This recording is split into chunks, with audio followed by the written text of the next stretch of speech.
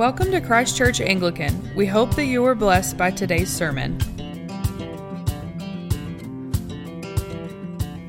Good morning again. I just wanted to tell you what a wonderful man is about to preach. Last week we had to bump him because we had to do Ash Wednesday to get that in on the first Sunday of Lent, and he had prepared a marvelous sermon for the first Sunday of Lent. And as you know, with Skip, if any wildcatter here had the record he does of striking oil when he drills, they would be a wealthy person. But his sermons are just marvelous, and it is a marvelous sermon that we were about to hear for last Sunday. So we moved last Sunday to this Sunday, and we're going to skip Lent 2, actually the readings for Lent 2, and we'll jump into Lent 3 next week. But I just want to thank you for being so gracious and so understanding in situations like this, because it is such a blessing to have you be a part of the people who preach here. Thank you so much. Thank you. Friends in Christ, grace and peace to you from God our Father and from our Lord and Savior, Jesus the Christ. Amen. Amen. Be seated, please.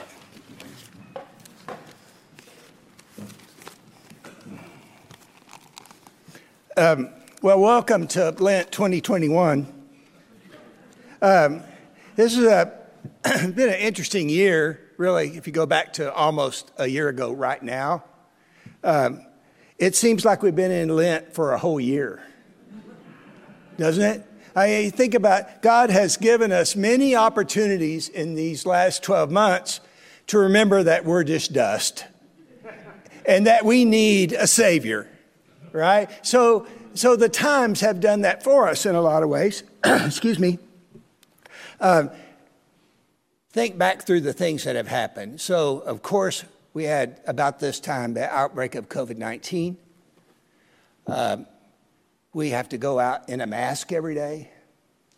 We've had lockdowns where we couldn't come to church for a long period of time.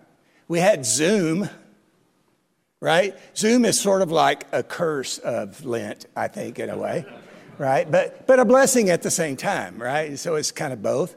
Oil prices went down. We had political upheaval. And then just in the last week or so, we had like the great winter blizzard, that Texas really wasn't designed to deal with. But by the grace of God, he's seen us through those things. And he's given us lots of opportunities to depend less on us and depend more on him. Maybe that's what James meant when he said, count it pure joy when you experience various trials. Maybe that's what he meant, because otherwise that doesn't make sense at all, does it? So consider it pure joy that in the trials we get drawn closer to our Lord. So we're thankful for that. And believe it or not, that's really not the sermon for today. But this is. So today's sermon is based on the gospel lesson in Mark chapter 1. Jesus' baptism and temptation. Mark's gospel is the no frills gospel. It's the just the facts gospel. That's how he does it. If you think about Matthew and Luke in the first part of their gospels, you get these wonderful birth narrative stories, right? You get the stories about angel visitations and mangers and shepherds and wise men. It's like all the Christmas pageant story. But Mark, being the no frills, he just kind of assumes that you could figure out Jesus was born, right? And he skips over that, and he begins his gospel with Jesus being about 30 years old, and beginning his public ministry. His story begins with Jesus' baptism by John. So you have the baptism, Holy Spirit descending as a dove on Jesus, and the voice of God announcing God's pleasure with his beloved Son. And then immediately, Mark's favorite word, immediately, Jesus is tempted by the devil in the wilderness for 40 days. Jesus went from the mountaintop of his baptism right into the valley of temptation. And Jesus, full of the Holy Spirit, he resists and overcomes the temptation. And in his baptism and also in his temptation, I believe Jesus shows us the way to resist and overcome temptation in our own lives. You see, first of all, in your baptism, God made you his child. God made you his child. Now, that's the kind of thing you can ponder on forever and be thankful for. You are sealed with the Holy Spirit and marked as God's own forever. The same Holy Spirit that came upon Jesus in his baptism is living in you today. How do you think about that? It's one of those things that we can say, because we've said it so many times, that it kind of loses some of its power sometimes just because it's so familiar. But let me say it again. The same Holy Spirit that was with Jesus at his baptism is living in you today, of all things, right? Of all things. You know, we have everything that we need in the Holy Spirit in us to overcome temptation. I like what the Apostle Paul wrote in Ephesians 1, verse 3. It's one of my favorite verses. Thanks be to God, the Father of our Lord Jesus Christ, who has blessed us in the heavenly realms with every spiritual blessing in Christ Jesus. How many blessings? Every spiritual blessing. He didn't leave anything out. We have all the Holy Spirit there is. So, why do we struggle so much? Right? Why do we struggle so much with sin and temptation? I mean, I struggle. I'm just assuming you do. I mean, you know, if you knew me like I know me, you probably wouldn't be out there listening to me today. But then, again, if I knew you like you know you, I might not want to talk to you.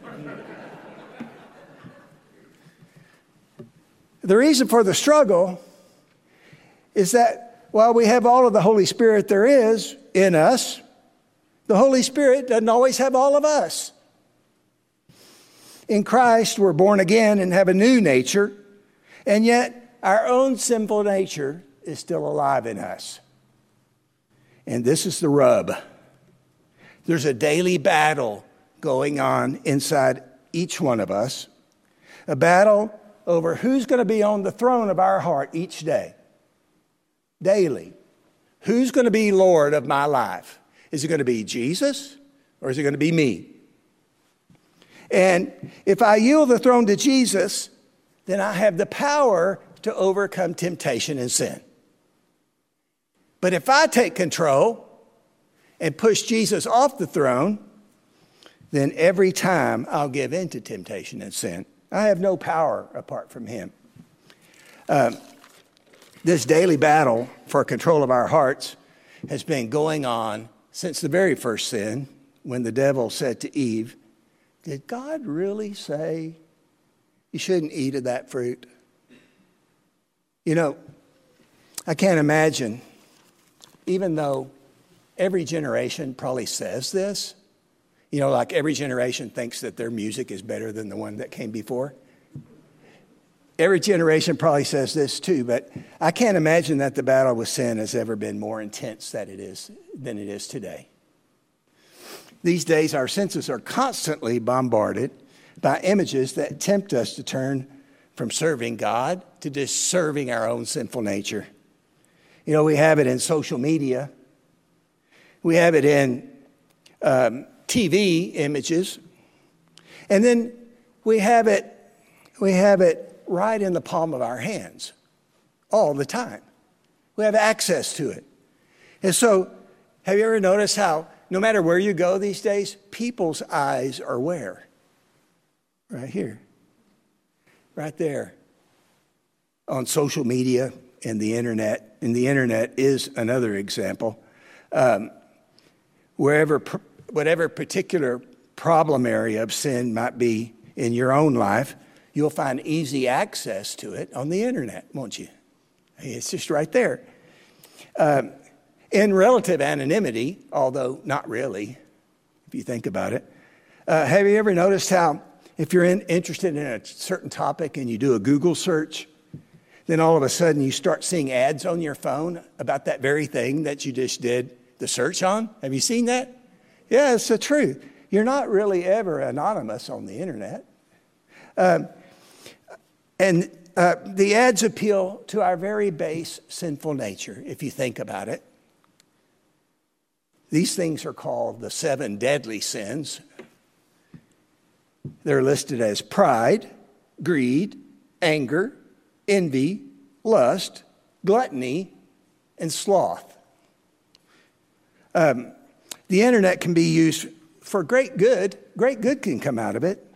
But it can also be an endless pit that we spend endless hours on, turning our hearts and our minds away from God and turning our minds to just serving our own sinful selves. Sin is so much like disease. It's progressive and it's terminal. The more we're in it, the more it takes control. And the more it takes control, the more it begins to wreck our lives. That's how sin is. The bad news is that the battle inside of us will continue every day until we die. I wish that were different, but that's the way it is. But we don't just have bad news, we have the good news also. The good news is this: just as God provided daily manna to his people in the wilderness, he provides daily grace and power to his people today so we can overcome temptation and sin. Daily grace and power is available to all God's people who will turn to him for it.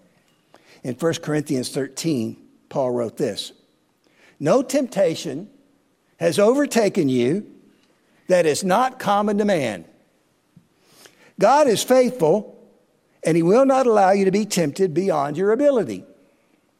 But with the temptation, he will also provide the way of escape, that you may be able to endure it." That's a great definition of the grace of God too, isn't it? I'm out seeing hospice patients all the time, and I hear this verse misquoted all the time. This verse, what a lot of people think it says is that God will not put on you more than you can handle. But that's not what it says, really. Because sometimes life will put more on you than you can handle. We know Jesus' promise is not that life's going to be easy, it's that it's going to be hard. It's going to have trials in it. In this world, you will have trials, he said. But what the verse says, it's not about that, it's about temptation. He says, when a temptation comes, God will give you a way of escape. It's like a window, right? There's a window in every temptation that you can turn to. And that window or door is Jesus. Turn to him, and he'll help you overcome the temptation. So today, if you want a way out or an escape from the battle with temptation and sin in your own life, God has a way for you. First, remember who you are. Remember that you're baptized. You're baptized. Martin Luther used to say, he said that whenever the devil got after him in temptation, he would speak to the devil and remind the devil who he was. He said, "Get away from me, devil. I am baptized. I'm a child of the living God, and you have no power over me." Wow. What if we spoke to temptation that way? You are baptized. You are children of the living God. You have everything in you today through his power to resist temptation and sin. And then ask Jesus to fill you up with the power of the Holy Spirit. Remember, I said earlier, we have all the Spirit there is, but the Spirit doesn't always have all of us.